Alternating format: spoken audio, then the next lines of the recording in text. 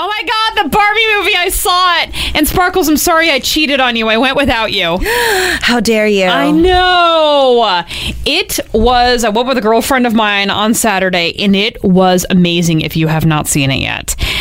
It's funny. It's bizarre. It's artistic. The message in it is incredible.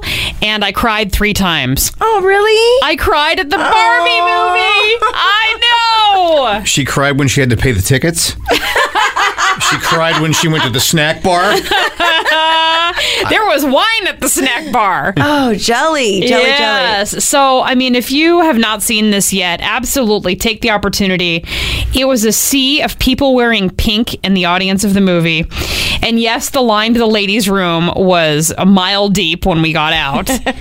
But it was wonderful. Just a word to the wise, bring some Kleenex. Because the woman next to me was crying. My friend was crying. It was incredible. I didn't cry at Oppenheimer. Oh, for crying out loud. No. This episode is brought to you by Progressive Insurance. Whether you love true crime or comedy, celebrity interviews or news, you call the shots on what's in your podcast queue. And guess what? Now you can call them on your auto insurance too with the Name Your Price tool from Progressive.